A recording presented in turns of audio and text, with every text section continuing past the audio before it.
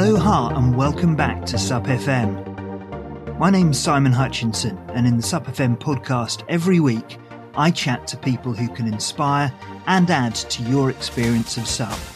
What you'll find in every episode, whatever your level, is a conversation with someone who's either done something incredible in the sport or who can offer you some learning, insights and help which will add something to your precious time on the water.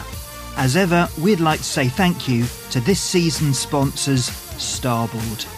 Starboard is a brand which has a reputation for constant innovation and development, and this is part of its DNA across both board and paddle design. Sven Rasmussen, the creator of the brand, originally started by producing innovative windsurfing boards in 1994, and the success of his approach and the performance of his boards led to the brand developing into the windsurf market leader in only 10 years. Starboard got behind stand-up paddling early in its life and continues to strongly support the sport. They're aggressive innovators and leaders when it comes to their environmental responsibilities, and they continue to push the boundaries of design and functionality, making their boards and paddles perfect for both the weekend warriors like me, as well as those competing at world level.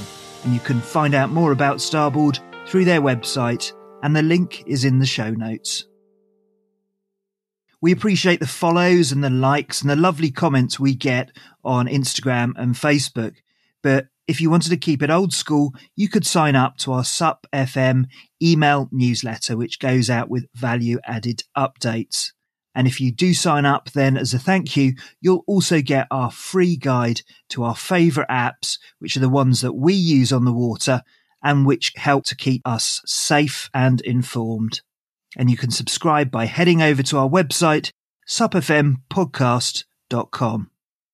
Through the middle of this season, we've had a bit of a gap in our track record of featuring strong female guests. So I'm really looking forward to putting that right over the next few weeks. And I don't think that we could start with any stronger role model than with this week's guest.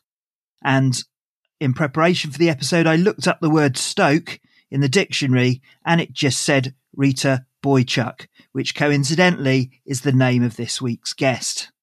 Rita has channeled her love of the river, whitewater and SUP into her Can River SUP collective, which is based on the beautiful rivers of Alberta, Canada. Rita's passion and love for the river radiates throughout this interview, and based on her enthusiasm, it's not surprising that she's built up so much of a following, both online and amongst the Paddle Canada community, as a trailblazer for SUP, becoming the first ever female Canadian River SUP instructor trainer, and as an athlete for the River SUP specialist Badfish, who operate out of Colorado, USA. I challenge you not to be caught up in the wave of stoke as we send it in this interview with Rita Boychuk. Hey Rita, welcome to SUP FM. Hi Simon, thanks for having me. Well, it's an absolute pleasure to have you on. I know that you operate in an absolutely stunning part of Canada where there's no shortage of white water and rivers. And just before we came on air, I let you into a little secret that in preparation, I listened to Rita's podcasts, of which there are quite a few.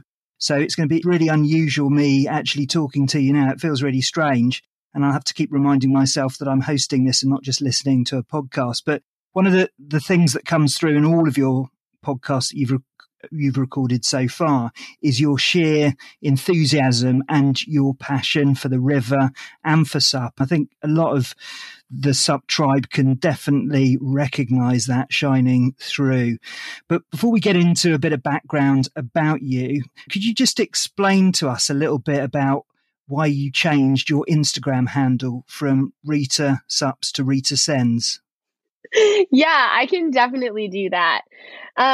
So Rita Sups started off as my first sort of identity when I started stand-up paddleboarding. Instagram was something that I was new to. And of course, my friend Brittany Parker had BP Sups as her Instagram. And, mimicry is the best form of flattery. So I went out and I put Rita Sups. My friend Natalie had thrown in, well, if you're going to use that as your Instagram, can't you make that your business name? And so Rita Sups, in addition to playing off some of the people that inspired me to get out and paddle more, also stood for River Education Training for Adventures on Stand-Up Paddleboards. And that was sort of everything that I did was about stand-up paddleboarding. While I was in Costa Rica, actually, I believe that was September 2019 with Brittany, we were having a great time paddling, supping, and we were noticing that some of the rivers weren't as conducive to sup, whether they were shallow that time of year or it was rocky or just too many risks of falling off your board. And there was some awesome kayakers in the crew with us, and they convinced me to actually get back in a kayak. And within about, two attempts, I was rolling again, and I was excited about the river in a whole new way and excited to see if I could get back into the kayak because it had been something that I had left for such a long time. And that spark that was lit inside me in Costa Rica to, what else is out there? What else do I want to become friends with again? I came home and I bought a kayak, and my friends got me out in their raft. And I slowly started to realize that as I continued to grow as this whitewater athlete, I didn't just want to sup anymore. Although it is the core of me and my favorite of all the whitewater sports, I wanted to encourage everyone around me to not limit themselves to one thing. And I changed my name to Rita Sends because I want to send it in every craft. And even if that isn't my sup. Well, absolutely. So we're going to send it in this episode as well. It's an attitude thing, isn't it? It's getting on, it's doing it. It's a great slogan and a great thing to introduce you with in here. So, Rita, what we normally do is just talk about your introduction to the world of water. You certainly don't seem to have been the sort of person as a child who stayed indoors and played with dolls. Have you always been an outdoors type person? Yeah, I've always been outside, but I definitely had a few dolls growing up as well, though.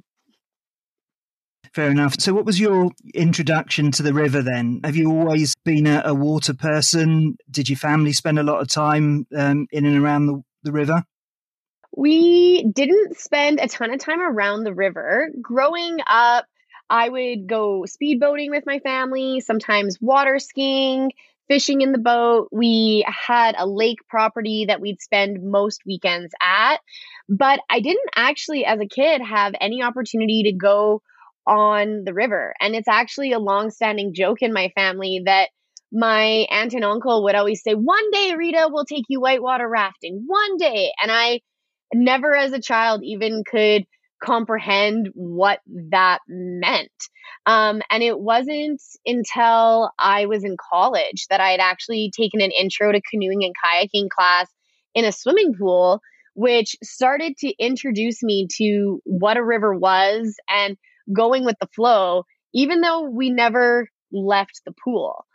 And I would say that, being a fish, being a mermaid, chasing that flat water was something that I always did as a child. But it wasn't until my early 20s when I actually got to go with the flow in a women's whitewater kayaking class and actually fall in love with the current and how in the moment you need to be on the river. It can be a perilous place, can't it? And there's all sorts of things going on in there. You mentioned that when you were in Costa Rica, you had fallen out of love with kayaking. What happened there? Well, back in, I believe it was 2012 or 13, I had a bit of a whitewater kayaking incident that scared me pretty significantly. And I know, especially as a female in the sport, I actually know a lot of people that have a similar story.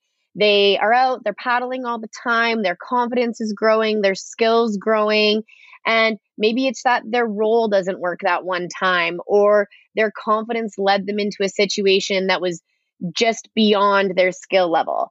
And that bad swim scares them away from the sport. And so that is what happened to me is I got, too good too quick without having a solid base of foundational skills. And when I had that bad swim, because I hadn't spent enough time building up my foundation and my underlying knowledge and a lot of little baby swims, that scared me so much that I chose to take a step back from the river environment. So I guess if you're in a kayak, you do have that stability from being low down. But yeah, if you flip over, then that can be quite difficult. Yeah, especially if you don't practice and you don't practice your roles very often, right? It's all about practicing. And I think that translates to stand-up paddleboarding or any of the skills. If you don't practice your skills as you grow, you can start to exceed your own limit. And it's not about being easy, is it? And we talk about this on the show. There's a little unofficial motto, which is, if you're not getting wetter, you're not getting better. You've just got to keep pushing yourself and building those skills. And it's incredible how quickly they do build up. But you just got to put yourself in that area of discomfort. Obviously not as discomforted as you were in your kayak, but yeah, I mean, it's really important, isn't it? Part of the learning process. It is. And I love that that's your slogan. With Can River Sup and my crew, we always say you got to get wet. Because if you can't get wet and you're not willing to take the risks to fall in or tip your kayak over, fall off your stand-up paddleboard, then you might not be willing to take that risk when it happens unintentionally. So how are you training for those moments? Absolutely right. And I think I might put that on a t-shirt with that feedback. That's good. So, how did you get your start in SUP then? So you were off the river. You were obviously, terrified by that experience. How did SUP come along? Oh man, SUP came along in the funniest of ways. Missing or choosing to step away from the river, which at that time I was a raft guide and I was kayaking all the time. I don't think I fully realized how big of a role the river actually played in my personal mental health, and just in who I was as a person. So my friends, I'm so thankful for them, found this inflatable stand-up paddleboard. The sport was quite new, and they decided, hey, we're going to take Rita out and we're going to take her on the lake and see if we can cheer her up. The water always cheers up Rita. So off we go to the local lake and we're playing around and I'm paddling. And well, I've canoed before. I've kayaked before. I know how to make this vessel move. I could use with a little bit more stiffness because back in those days, an inflatable SUP was more like an inflatable thermarest. But I could make it move. I could go paddle where I wanted to on the lake. And when I fell in, I just got back on. And I would say it was about the third or fourth time that I had fallen in that it was like a light bulb had went off in my head. And I was like, why can't I do this on the river? Why can't I just get back on in the river? And it was this spiral of emotions. My friends probably had totally forgotten this ball of energy had even existed. And I was calling up my kayak friends and I was like, hey, you got to go to my house and you're going to pick up the Rubbermaid that says, Rita, don't ever touch again. That's where all my paddling gear is. I need you to bring my life jacket and my dry suit. Meet me at the put-in. We're going to the put-in. And everybody's like, well, do you have a boat? And I was like, just meet me there. It's going to be okay. And we all met at the river. And I can almost guarantee you that I didn't stand up for more than 30 seconds that first adventure down. But I swam and I could see where I wanted to go. I could use all the hydrology knowledge I had to read the river. And it was this game changer. If I was on this SUP, I could self-rescue in most instances. And that means I can go on the river because that's where I need confidence. That's incredible. So, and that was on your regular Thermarest inflatable, was it? How long ago was that? That would have been about 2013. Wow. Okay. So I started sort of round about the same time, and the kit was just completely different then. I mean, there were some big old paddles there. So you still had a good experience despite the fact that you had a flat and baggy inflatable. That's amazing. Well, I think the experience that I needed that day was not to be successful on my stand-up paddleboard. I think that it was to apply all the knowledge I had about the river and moving and working with the river, but also feeling that if I made a mistake or fell in or, went for a swim, I was empowered by the fact that I could just swim back over to that paddleboard, get back on, and keep trying. That sense of independence was what I gained on the river that day. And I think that's what a lot of what I'm noticing is a lot of people that are coming to the SUP world are looking for is that independence, especially people that have come from kayaking, which can be a sport that does require you to rely a lot more on your friends to help you if you need a rescue. Absolutely. So what was the journey from then? Because clearly you didn't rely on your Thermarest SUP for that much longer. I know that the whitewater kit is quite specialist. How did you develop from there? What was the second? What was the third session like? Did you teach yourself, or was there any other instructors out there to help you on your way at that point? No, so when I first started off, I think it was a BoardWorks Shubu, I think is what it was, a blue BoardWorks Shubu. And I just kept getting after it. I called all the kayaking buddies and I just started to figure it out. And slowly but slowly, it went from a little bit of knee paddling to a little bit of stand-up paddleboarding, mixed in here or there. And the only formal instruction I had up until this point on the SUP was actually none. All I had was kayaking and canoe instruction, and I was sort of mixing it all together to figure out what was going to work because I was the only one. There was nobody else. There was me and the kayakers. And it wasn't until I met Neil Gilson that I started actually getting into the River SUP program with Paddle Canada.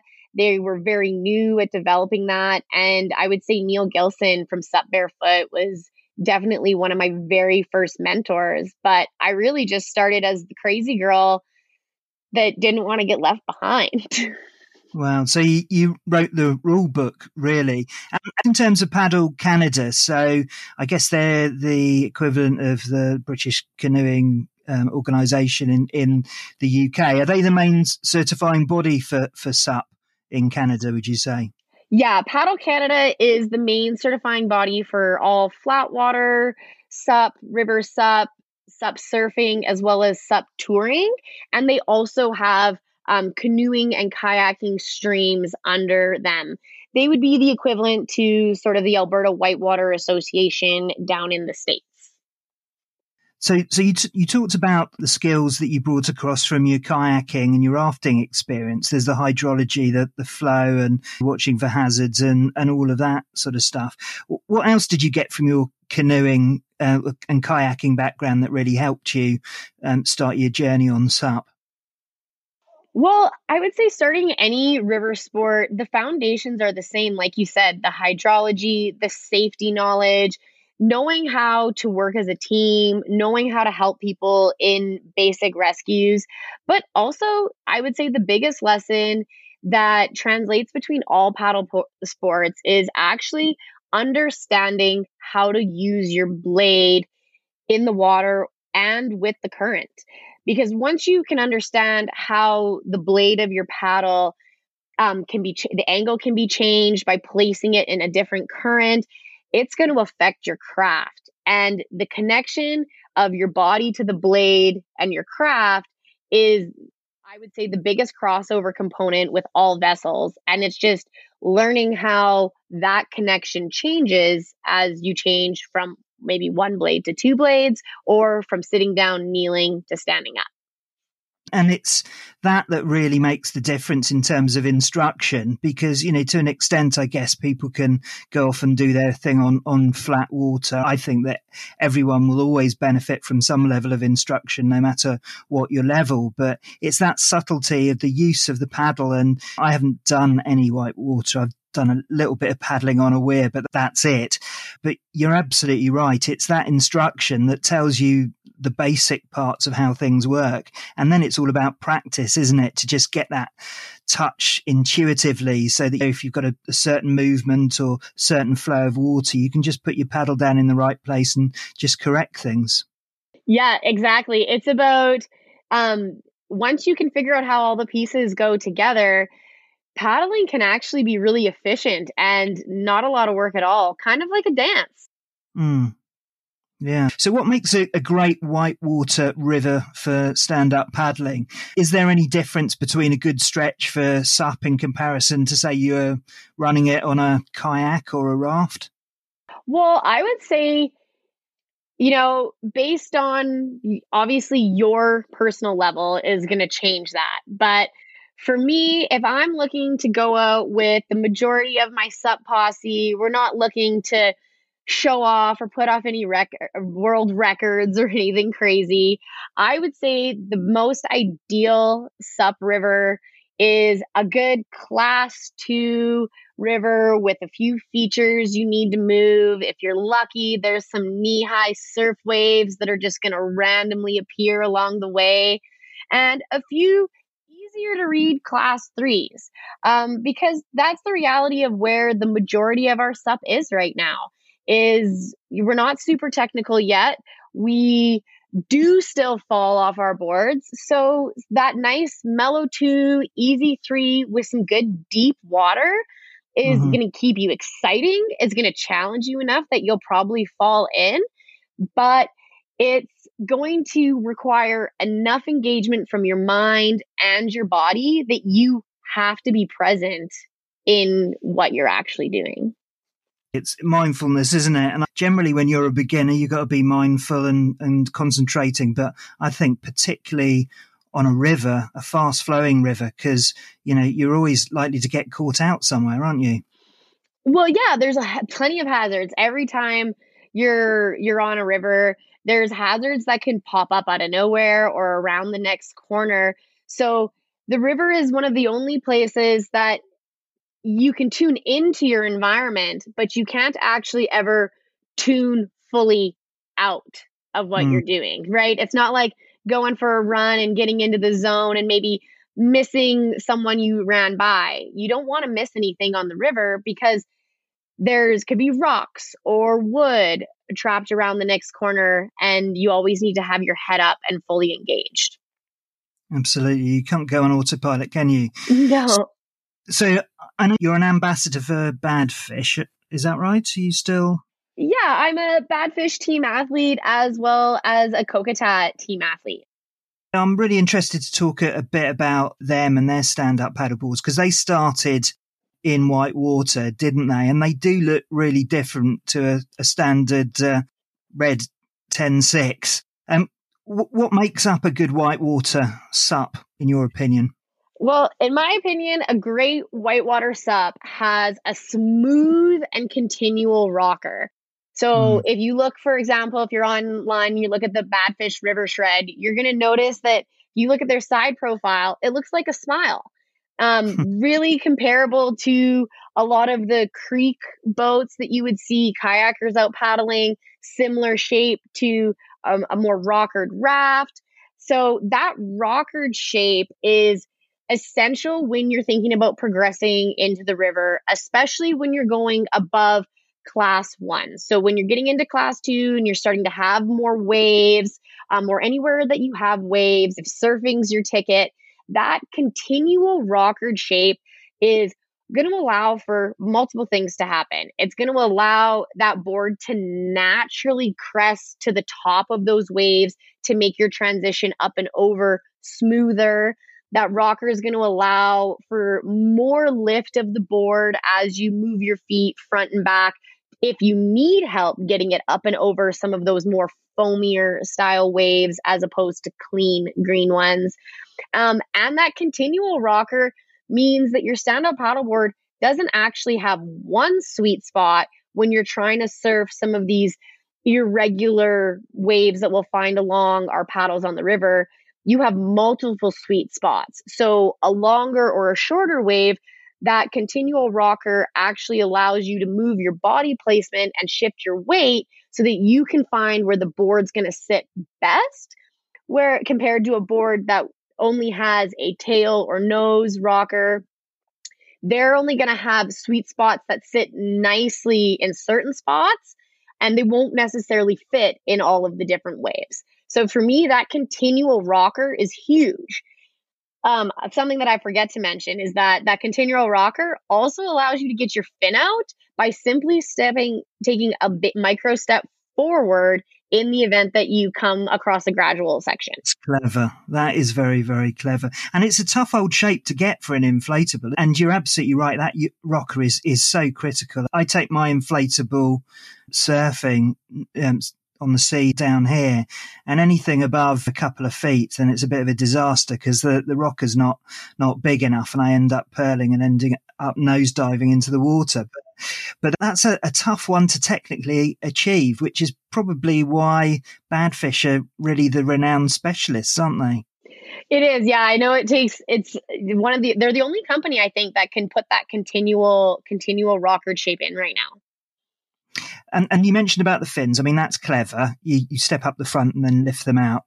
Are they special fins? Are they flexible? Because potentially you could run across rocks or whatever that would be fairly close to the surface, wouldn't you? Yeah, for sure. The fins that we typically use when we're going downriver are flexy. Most of the time, they're about 4.5 inches. And instead of more of a crescent or flat rectangular shape like you might see on the whitewater or on a flat water board, they're kind of more of like a half moon shape, a lot wider, shorter, so that you're still maintaining that surface area without needing the depth.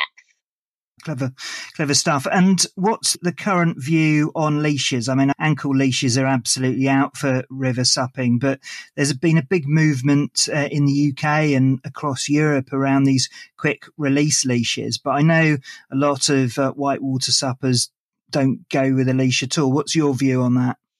Well, my view on it is like to keep my giant floating island or my tool that's going to allow me to get out of the water with me if I'm in the right environment. So you're 100% right, Simon, that ankle leashes have no place in the river, but a quick release leash, if used properly, can be an asset to you from a safety perspective. Again, knowing your environment that you're going in. If I'm paddling in a highly wooded area with tons of sweepers and strainers and trees and logs, I might choose to leave my leash at home that day and also question, why am I choosing to go into such a hazardous area? But almost always, myself, my team, and the trend in Canada is to use that quick release shackled leash, so that in the event that you do fall off, you can get back on your board quickly and easily and continue on your journey, that self-rescue that we love so much. But also, if you do fall and let's say your leash gets caught on a rock or caught on a tree branch that you didn't happen to see, you can pull that shackle and now be free of your equipment, which would make you similar to, say, a kayaker or a canoeer or someone that fell out of a raft. Now you need help from your friends to save your board, and you just need to swim yourself to shore. And also implied in there is sup with friends. Yes. It's one of the biggest safety aspects that we don't tend to talk about too much. Yeah, exactly. Especially on the river, I would never stand up paddleboard alone. You know, people always ask that to me. They say, "Oh, Rita, you know, you paddle so much. You probably just sneak out there by yourself all the time." And honestly, no, because you never know what could happen. Sillier things like tripping and falling and bonking your head happen to people all the time. And I'm totally cool with going hiking and doing lots of different adventures by myself. But as soon as I'm messing in the river environment where things are moving and happen so much quicker or faster, I always make sure that I have a buddy. And that somebody knows where we are and and who we're going and where we're going, all that good stuff to have a backup plan. And this is a strange thing about safety. And, again, I've mentioned this before. I did a whole string of beginners episode before we started this season. And the one that was downloaded the least was the safety one. People just don't know what they don't know, particularly if they're just starting, if they're not aware of what might happen. But I think people who've been on the water for a while and who have accidentally put themselves in difficult situations, they absolutely don't compromise. And it's not from, us being killjoys or health and safety obsessive. If we've been close to that sort of perilous situation, we just don't compromise about it. And that's why we give the advice that we do. I 100% agree with that. Usually the folks giving you safety advice are probably the ones that have made a decision that made them want to share that experience with you. Absolutely. Okay, so I just wanted to talk as well about your other kit on there, just very briefly. So I would imagine you got lots of meltwater heading down those rivers there, so it's not going to be tropical temperatures for you. I presume you'd be wearing a dry suit, would you? Yeah, so I would say most of the year. So although in certain places in Canada, you can't paddle all year round, I'm fortunate that I can. Because not all of our water freezes or because it's dam controlled. But most of the year, minus maybe a month and a half, if I'm lucky, I'm wearing a full dry suit. Wow. That's incredible. And yeah, very, very cold water there. For us, the definition of a cold surf is when you go back to your car and there's still frost on the windscreen. I imagine it goes even colder for you there. Yeah, well, we paddle here. My group's cutoff is minus 10 in the middle of winter and on minus 10 centigrade. And on days like that, we play Who's the Biggest Icicle? And so this is a fine balance because you have to fall in enough to get your helmet wet, but you can't fall in too much and knock your icicle off. So we try and see who can actually grow the biggest, like Dracula fangs off the brim of their helmet at minus 10. And there's a whole bunch of other safety concerns that come with paddling that cold. And you just need to understand the risks that you're taking and make sure you have an extra solid warm-up plan.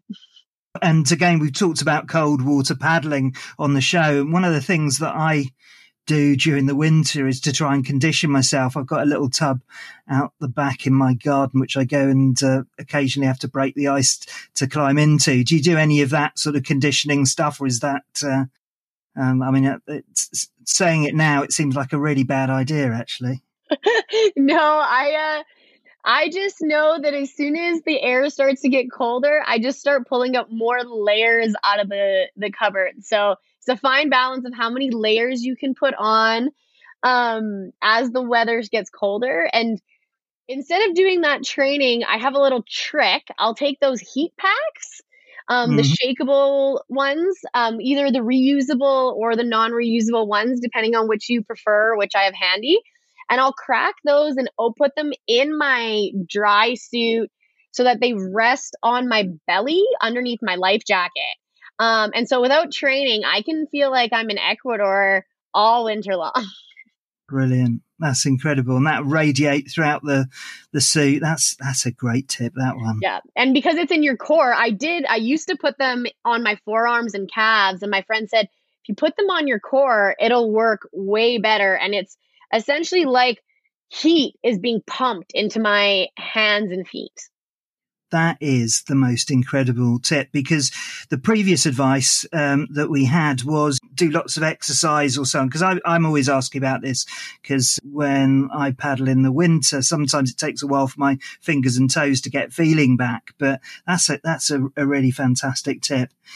So we might come back to better safety later. I know it's a massive passion of yours, but you're also known, obviously, from the Stoke that you radiate from every pore, and I'm sure our listeners have heard already. So let's just talk a bit about your time on the water and particularly around your racing, because as you mentioned, you are a SUP athlete. You do compete in whitewater events. So for those of us who haven't been to a whitewater festival, what are the main events out there, and what are the key SUP events that you tend to get involved in?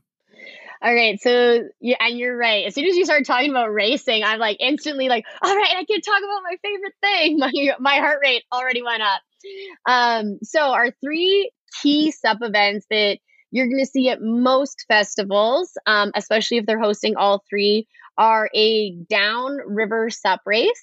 So that can be, I don't like to, distances vary, times vary. It could be 5K, it could be 10K. It depends. Sometimes if it's flowing really fast, it could be like 20 some miles. The downriver distances vary, and they can also vary in technicalities. So I've participated in downriver races that feel like flatwater races because it's a class 1 environment. And then if you go to the GoPro Mountain Games or FIBARC, their downriver races are pretty exciting. Or ours at CanFest this year, where we raced the whole upper can, including our big class 3 drops, which was pretty fun. And so that's the downriver race. It can be run as a time trial. So one person leaves after another, and it's based on your time. Or my preferred method is the Chinese downhill, where everybody leaves all at once, and the first girl or boy to the bottom with all of their gear on their feet wins. That's my go-to favorite. Yeah, sharpen your elbows for that one. Yeah. You just got to get out of the gate fast. And so that's a distance one. What else have you got? So we also have SUP Cross, which is a head-to-head event. Typically 4 stand-up paddleboarders go at a time, and we compete head-to-head around gates, similar to a kayak slalom or a kayak cross event. And again, it's the first 2 people down to the bottom are going to move on. And yep, this one, you want to be able to stay on your feet. You want to be able to keep your head up. And you should watch a few of the other races before you go, even if they're in different vessels, because strategy is a big one for you. Yeah. And so that's SUP Cross. Then we also have, actually there's 4 events now, because in Canada this year, we started just straight up slalom, because SUP Cross isn't necessarily for everyone, but that doesn't mean that they don't want to see how fast they are. They don't want to try the gates. So we did add in just slalom courses this year, where you go one at a time, and you fastest person through the course wins, but you can lose points, which is what I was trying to say, if you miss a gate or you touch a gate. So there are deductions, and it takes a lot more technique and finesse than SUP Cross, where as long as you go through the gate, no one really cares if you touched it. Have you got a favorite? I would say SUP Cross is my favorite.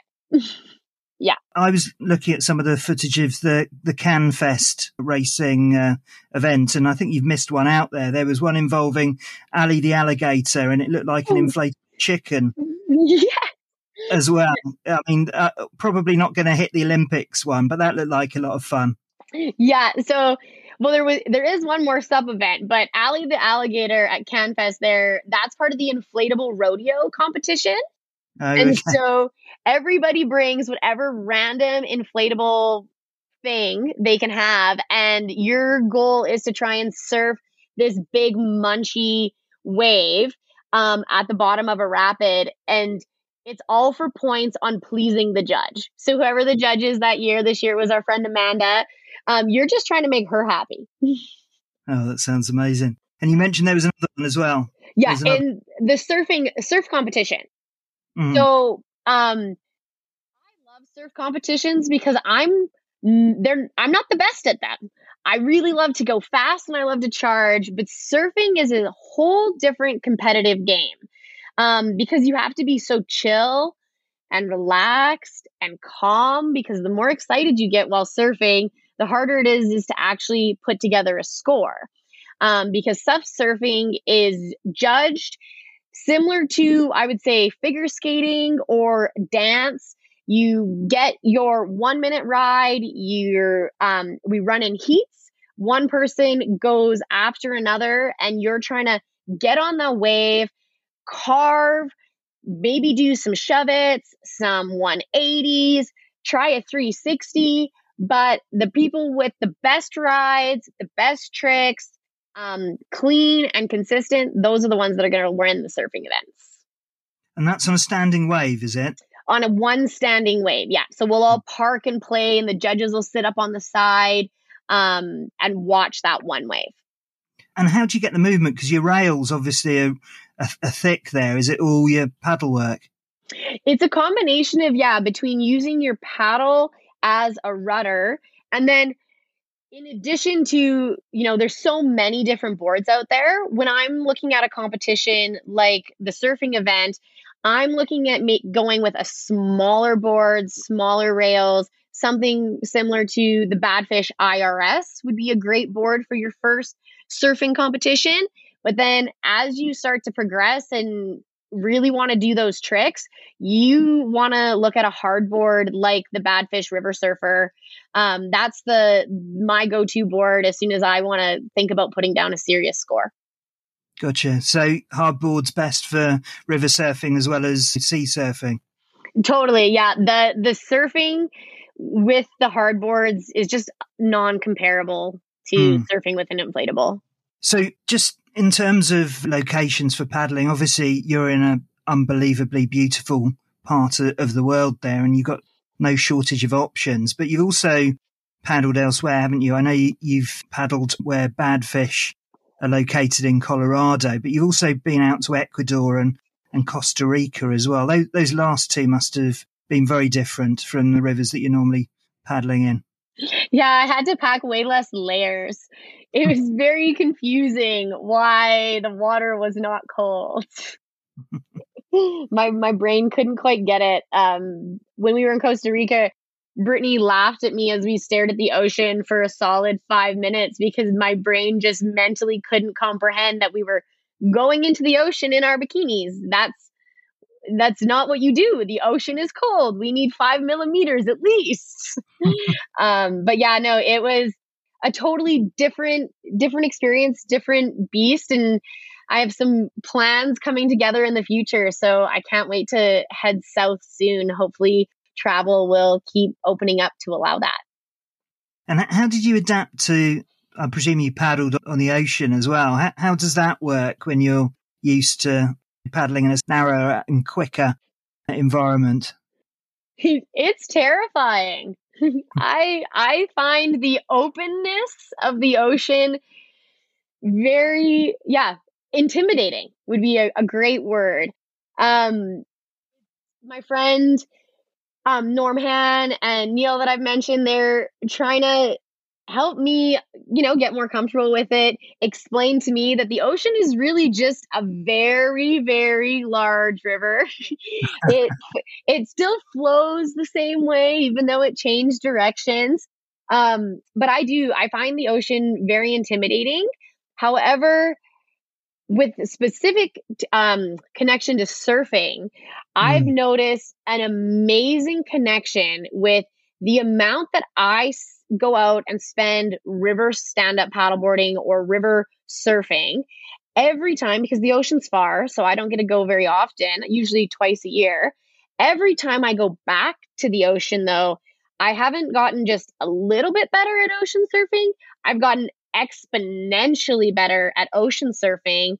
And I think that's because of this big crossover between your proprioception and your balance, and always being in that moving water environment.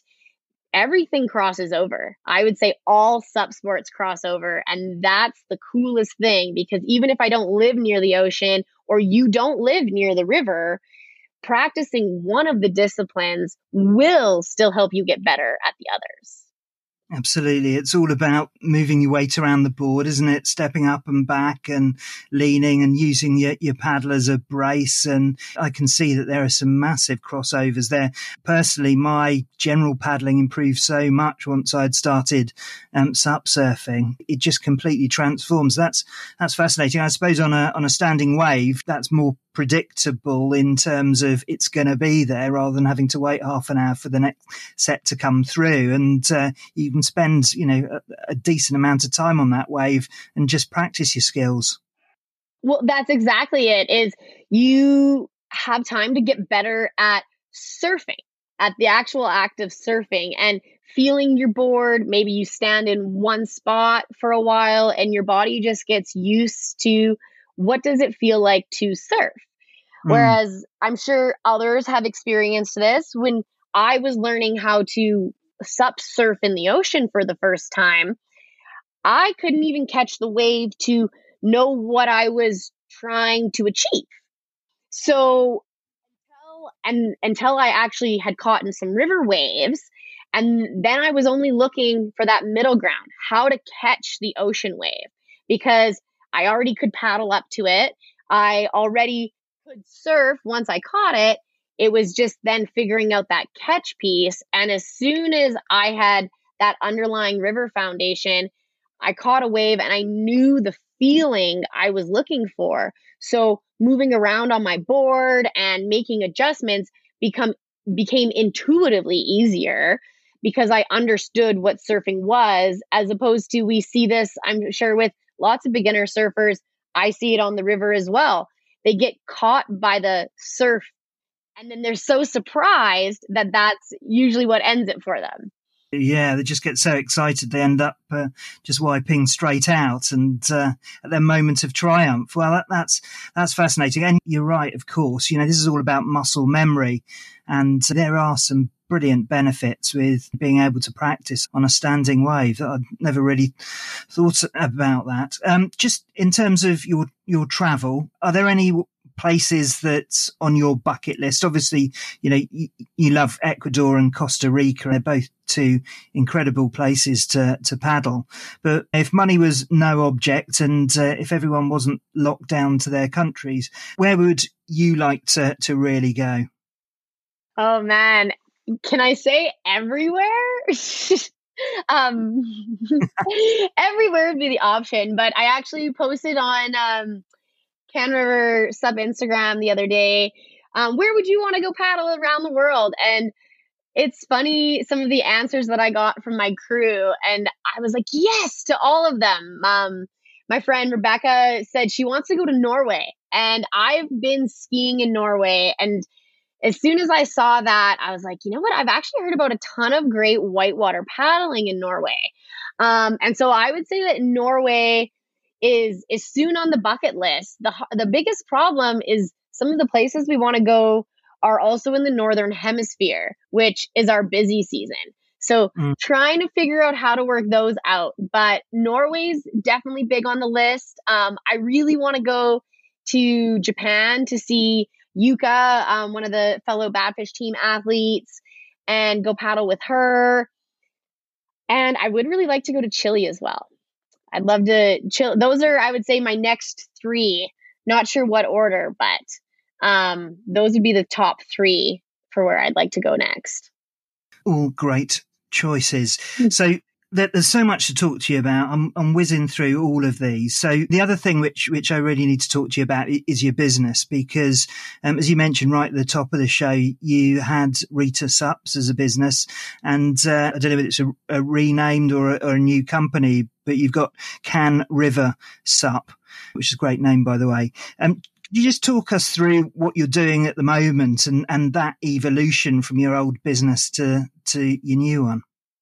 Yeah, and your evolution is a great way to put it, Simon. Rita Sups started off as a girl with a dream that just wanted more people to paddle with. And I would travel around subcontracting for different paddle shops to grow their business, to help train their instructors so that they could share the love of stand-up paddleboarding. And being one of the only river trained instructors at that time and still the only advanced river instructor that's teaching right now, that was a great way to grow the sport. However, as when COVID hit and the big SUP boom and transition and the flood to go outside and the restriction on being able to travel, I had to look at how I wanted to shift, because a summer of traveling all over the country, teaching for one business or a bunch of different businesses wasn't necessarily going to work with the way COVID was laying things out. And being new to the Calgary area, I had started to grow a pack of friends who, oddly enough, all love to be awesome river paddlers. Some of them have, oddly enough, come to my SUP instructor trainings. Oddly enough, they all really love to do everything that I do. And I have all of these people that are reaching out to me to learn how to stand up paddleboard. And they all want to paddle with Rita. And I was like, well, that's unrealistic. And I can't travel to all these other businesses. So why not invest in myself and turn it around? And so that was when I decided that Rita Sens is my identity, who I am as a person. And Can River SUP is the Canadian River Stand-Up Paddleboarding Instructor Collective, where me and my fellow instructors work together to not only grow and progress our skills, but try and lead top of the line programming from flat water beginner instruction all the way to guided multi-day trip. Well, so are you like, I'm just trying to get my head around the collective aspect of it. So are you like a sort of certifying body for river instructors? Is that how it works? No, so we still use the Paddle Canada certification model, and we still do all of our programs are Paddle Canada based programs. The instructor collective just means that we are all instructors that are going to work together and continue to train and mentor. So as the owner of the company and the head instructor, we run trainings throughout the whole season that you as a collective instructor would be required to come to. And if you're not ready to be a collective instructor or to work with the Can River SUP team, we can create mentorship opportunities for you to get out and get experience before you're ready to pass your instructor's course. It's also a way for me as the owner of the company to make sure that all of my instructors are leading at a level that's above and beyond what is expected from Paddle Canada. So in addition to all having to have Paddle Canada training, we also do in-house trainings that exceed that to make sure that our instructors are seeking what it takes to make them their best, but also don't have they don't never have to stop learning and growing for themselves. Well, that's so clever, actually, and so important, because as an instructor myself, I see an instructor population out there. Sometimes people get their certificate and they just think, right, that's it. I know everything there is to know. But you're absolutely right. It's so important to push on your experience and your knowledge. I guess if you're providing sessions, you'll learn from the people that you're teaching anyway, but that really isn't enough, particularly in a river environment. Yeah, and it also presents what I found this year is by opening up everyone's ideas within the collective and all of the other instructors, there was stuff that I might have not even ever considered or thought about, or ways that we could do it better, or, just support when we have those crazy ideas. And I know that as an instructor, just working for myself in the past, I did things pretty much the same. I would say most of my lessons were very similar, always tailored to the client, but my approach was really similar. And in this year, working with all of the other instructors and getting to see how they teach and how the feedback they give, we've all modified our styles. And I would say that it's made us all a better instructor because we're not just focused on what we're doing. We're focused on how is our team working so that we can work with any of the other instructors within that team. That's brilliant. That's so good. So important just to continue that learning and to do it really, really consciously as well. I know you've also nailed another problem which tends to happen to people who get into the SUP industry, because obviously I love doing the podcast. But what I've found is that I generally spend a bit more time sat in front of the computer than I would have really loved to. And as a result, that impacts the amount of time I spend on the water. So you've started this very successful business. You know, there is the potential of you becoming, you know, the manager on shore rather than doing sessions on the water. How have you got around that? Yeah. The first person that gets hired usually each year is our head of stoke and operations. Last year it was my awesome friend Amanda from Quesnel. She stepped up and ran the show in the back end. I honestly, I couldn't do it without someone like Amanda, someone who loves to be outside, loves to know what we're doing, wants to be a part of all of our courses, still is an instructor, but is totally okay with locking it down and getting that administration stuff done. Because I don't think that my passion or my stoke for what I do would be as high if I didn't have the help with the administration and the computer stuff in the back end. Because you know what? I think one of the biggest lessons I've learned is that we can't do it all. And the stuff that's really hard, yes, you should know how to do it. You should understand how to do it. But if there's a person better for the job, that's what the Instructor Collective allows us to do, is to hire the right people for that job so that I can stay out on the water. Because I think that would be the biggest downfall, would be if I didn't get to play out on the water and share my stoke, because I think that's why our whole team's pretty successful. Well, as you say, it's not a coincidence that all of these people have gravitated in your direction.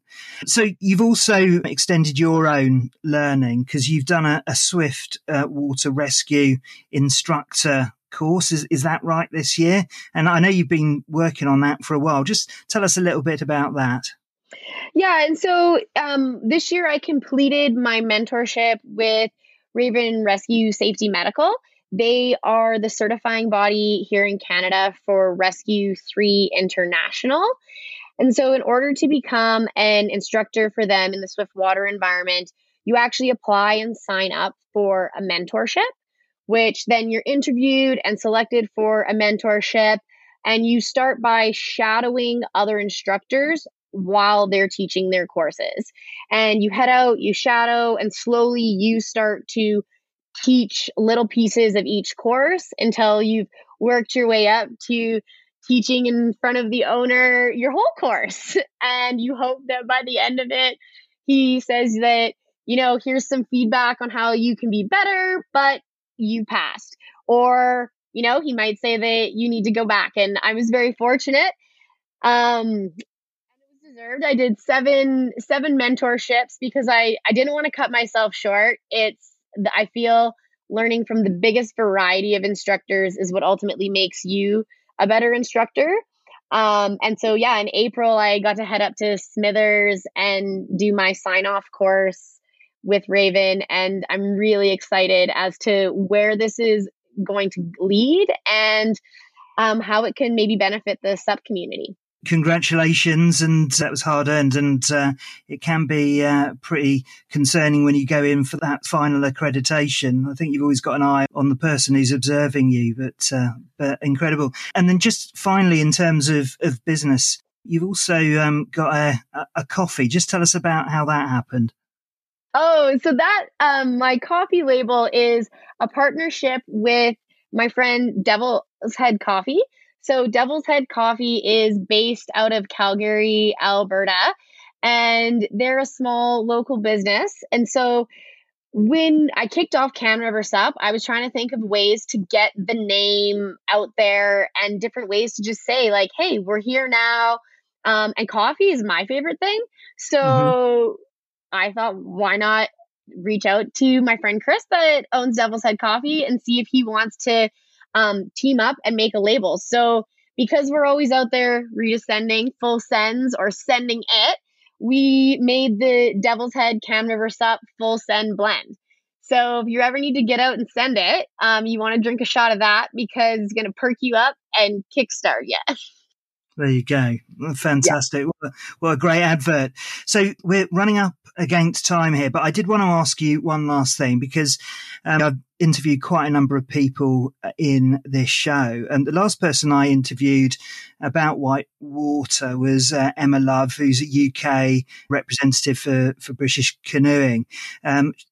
She kind of really represents, I guess, like you, the female role within white water. And I said to Emma, I'd imagine white water to be all like massive blokes with big beards. And there seems to be just a huge amount of women in that particular discipline. I mean, obviously the great thing about SUP is that there are, incredible role models in all areas of SUP. But what is it you think about white water that attracts females to it? Because, it's a tough old sport, isn't it? Yeah. So first off, I want to give a big shout out to Emma. I follow her on Instagram and she's totally crushing it. And for adding bucket lists, I actually want to come up and paddle with her because it looks like she knows some pretty cool places to go. So coming to visit Emma is on my list. But I think coming from both worlds of the kayaking and rafting, one, whitewater SUP, I would say, yes, is a lot more, women are drawn to whitewater SUP specifically more. If you look at kayaking, I would say it's more male dominant. But in regards to SUP, I think that has to do a lot about that wanting to feel independent and in control of SUP compared to kayaking gives you a bit more sense of control over yourself in that environment. And I know primarily my clients that are coming to Cam River SUP are women over 30 or moms whose kids have gotten old enough to stay at home by themselves or moms that are empty nesters. And they're looking for something now that is challenging, fun, safe, and inclusive. And if you're paddling with the right group, I've never been to a whitewater SUP group or event that I didn't feel all of those things. And I also see SUP as one of those sports that, you can just jump in and try it, but it sets you up for more success if you take a class and you take a lesson. And what I'm seeing up here in Canada, because women are more likely to take a group lesson to get into something, they're signing up, and that whole group that was in their intro lesson is now the pack. And so we're not just getting one or two people that come back after their ski lesson. We're getting whole packs of women coming back, and they might have just not had that same female connection because of, where they were with their life and their kids and the welcoming community. I don't know. I kind of went off on a tangent there, but no. Yeah. That answers a lot of questions about all the various different disciplines in SUP. I mean, it's one of the fantastic things about having such a new sport. And as I said, hundreds of inspirational women out there, some of which I've spoken to on the show. Rita, thanks so much for your time. You've really delivered great value. You've really sent it today.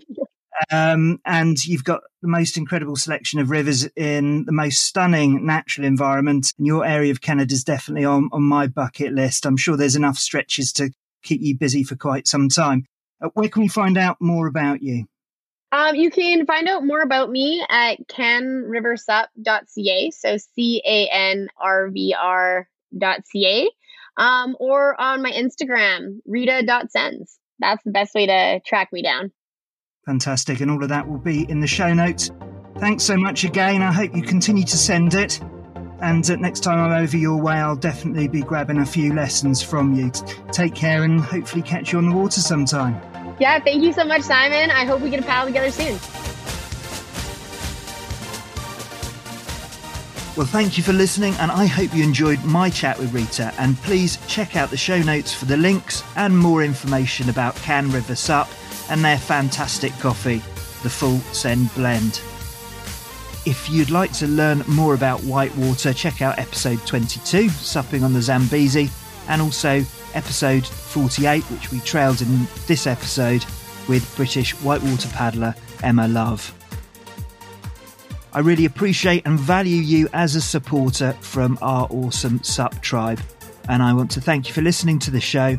And it's a privilege to continue to share these stories with you, to chat to these awesome people, and to share this love of our sport.